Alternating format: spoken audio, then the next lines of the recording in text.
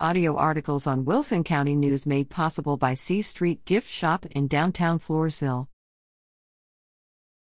World War II vets now eligible for VA care.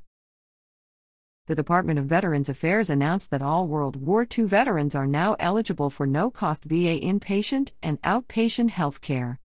Under this expansion, all World War II veterans who served between December 7, 1941 and December 31, 1946 are now eligible for VA health care, regardless of their length of service or financial status.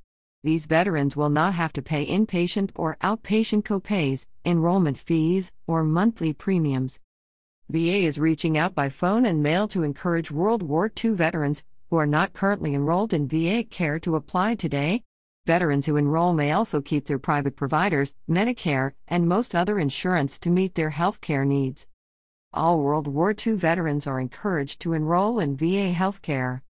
Veterans who were not approved for VA health care in the past due to income limits should apply again. Income levels no longer apply due to this expansion. VA cannot automatically enroll these veterans in health care. World War II veterans must apply for VA health care if they are not currently enrolled.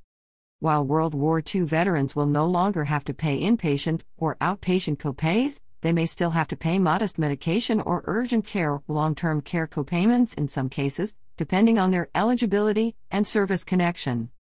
Nursing home care is free, no copays, for nearly all World War II veterans who are eligible for nursing home services at VA, including anyone in need of such care for a service-connected disability.